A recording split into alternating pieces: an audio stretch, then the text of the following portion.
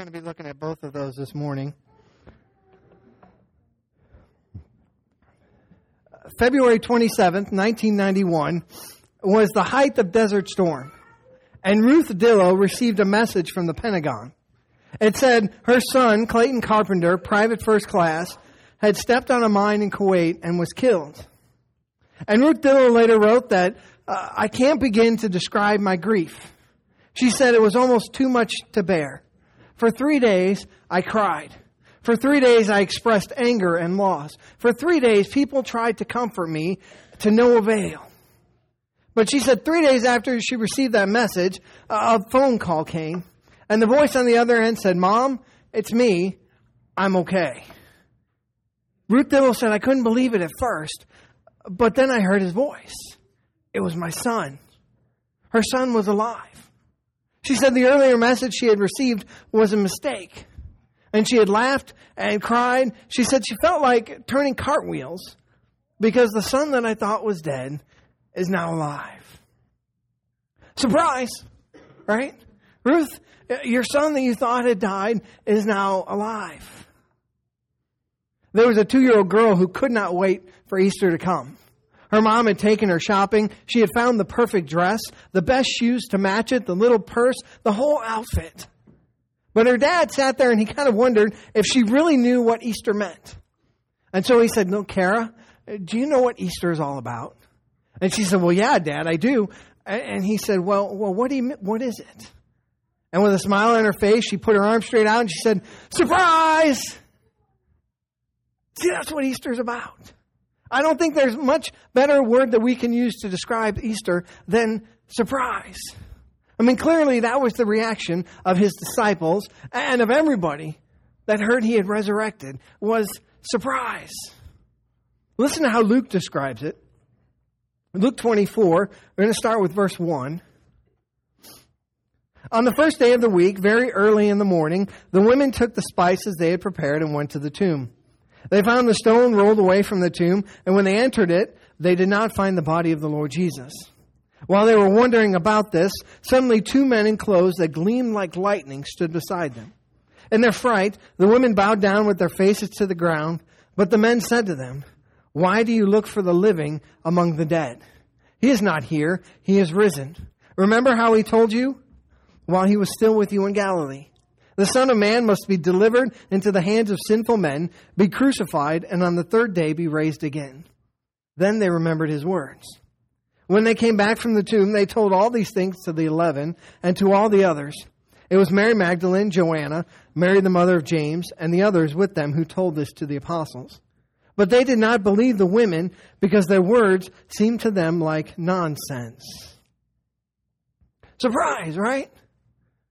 Christ, whom you thought had died and was in the tomb, has resurrected. And now the Apostle John tells a little bit different in his story. He focuses on Mary Magdalene and Christ's appearance to her.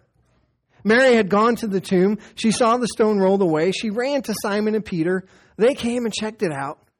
And they saw he was gone. But they didn't know what to do. So they just went back home. There was no celebration, no cries of, he is alive, no shouts of Hosanna. I mean, you would expect those who knew Christ would be celebrating that first Easter Sunday because he was delivered from the tomb, just like he had been telling them. Instead, they were just mystified. They didn't know what to do, so they just went home. But listen to Mary's response. John chapter 20, we're going to start with verse 11. But Mary stood outside the tomb crying. As she wept, she bent over to look into the tomb and saw 2 angels in white seated where Jesus' body had been, one at the head, the other at the foot. And they asked her, woman, why are you crying? They have taken my Lord away, she said, and I don't know where they have put him. At this she turned around and saw Jesus standing there, but did not realize it was Jesus. Woman, why are you crying, he said. Who is it you are looking for? Thinking he was the gardener, she said, Sir, if you have carried him away, tell me where you have put him, and I will get him. And Jesus said to her, Mary. She turned toward him and cried out in Aramaic, Rabboni, which means teacher. And Jesus said, do not hold on to me, for I have not yet returned to the Father. Go instead to my brothers and tell them, I am returning to my Father and your Father, to my God and your God. Mary Magdalene went to the disciples with the news, I have seen the Lord. And she told them all that she had seen and the things that happened to her. Surprise! Right? Surprise, Mary. Surprise, Peter. Surprise, John. Surprise, Jesus is alive.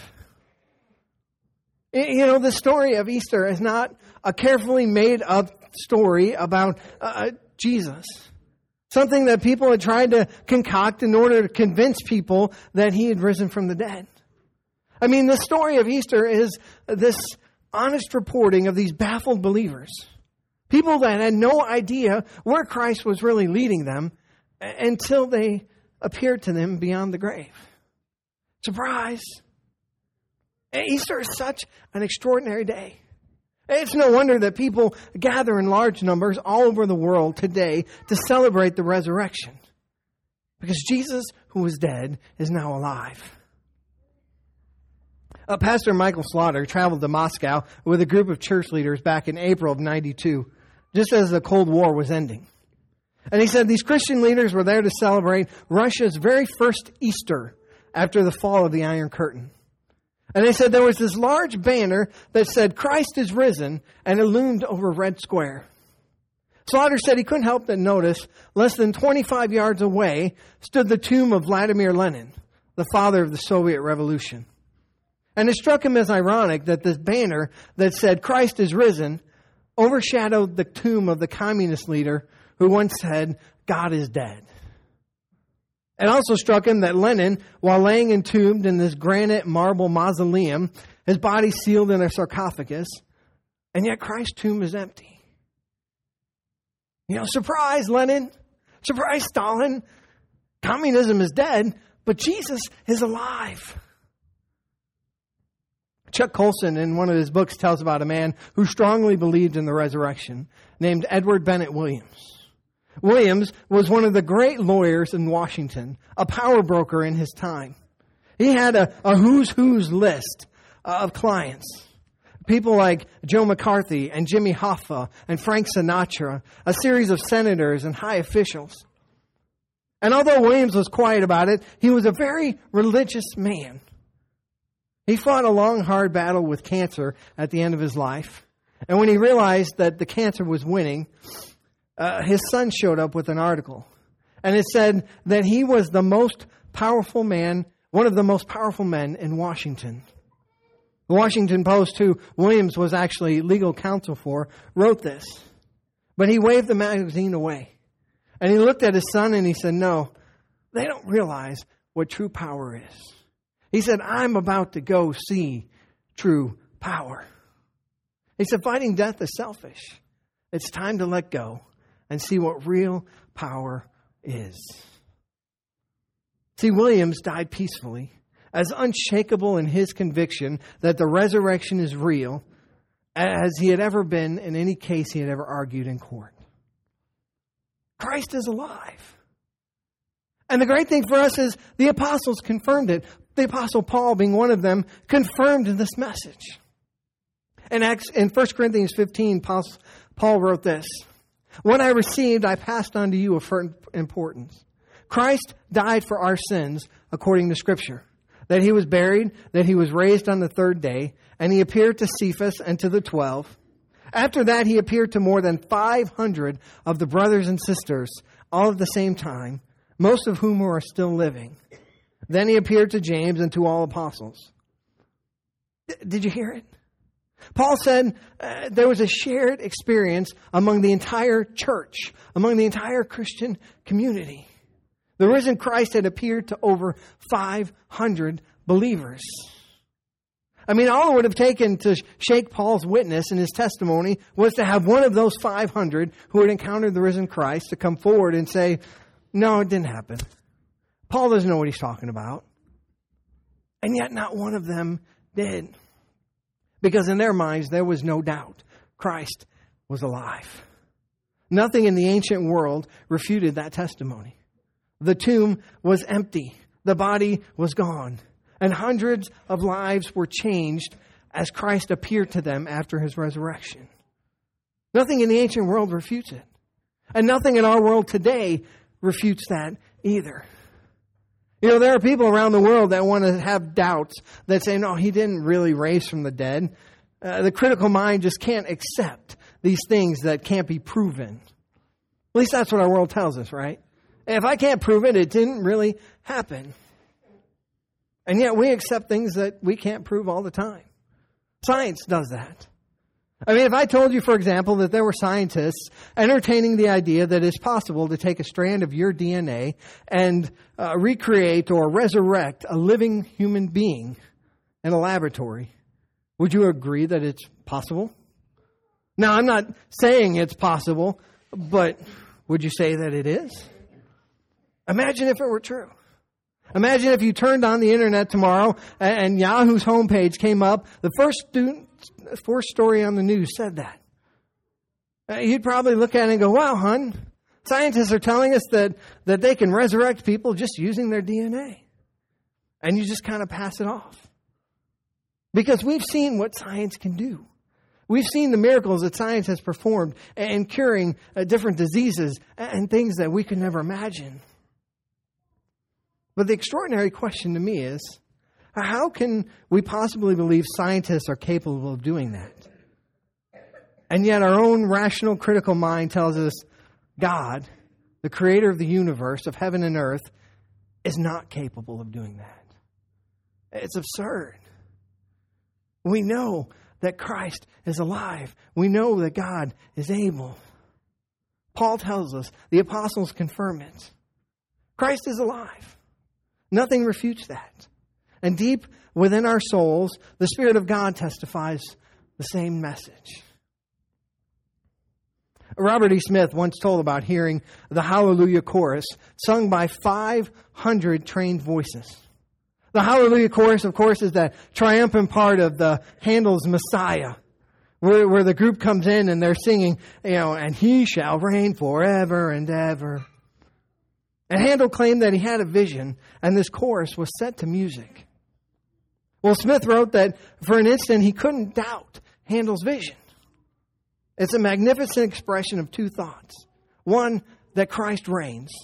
And second, that his reign is eternal. And in the middle of this big chorus, there's a part that breaks out, and the basses begin, and he shall reign forever and ever. And then the tenor voices join in, and he shall reign forever and ever. And then the alto voices join in, and he shall reign forever and ever. And then the sopranos join in, and he shall reign forever and ever. And then all the voices together are singing, and he shall reign forever and ever. King of kings, Lord of lords, hallelujah. And Bob Smith said he heard that singing, and he said, my soul was stirred. And he began to see this great vision of heaven and God sitting there on his throne. And he said the sound of many angels were singing. And he said then the prophets joined in with the angels singing, and he shall reign forever and ever. And he said then the apostles joined in with them singing, and he shall reign forever and ever. And then the voices of the martyrs sang in, and he shall reign forever and ever. And he said, and this great company began to sing, and he shall reign forever and ever.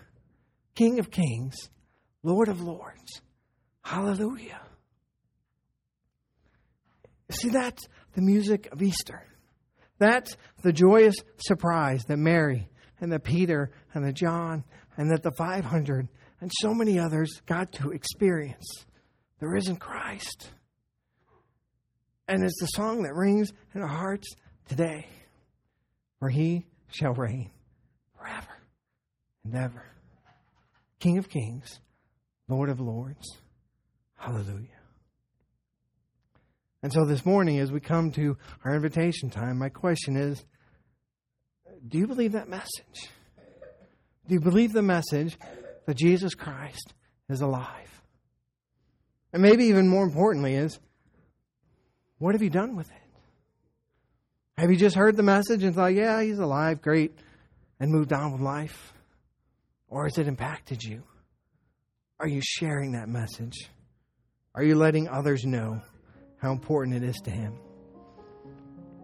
This morning, if you have a decision to make, if you need to surrender your life to Christ, and begin there by saying, yes, you are King of Kings and Lord of Lords, I invite you to come.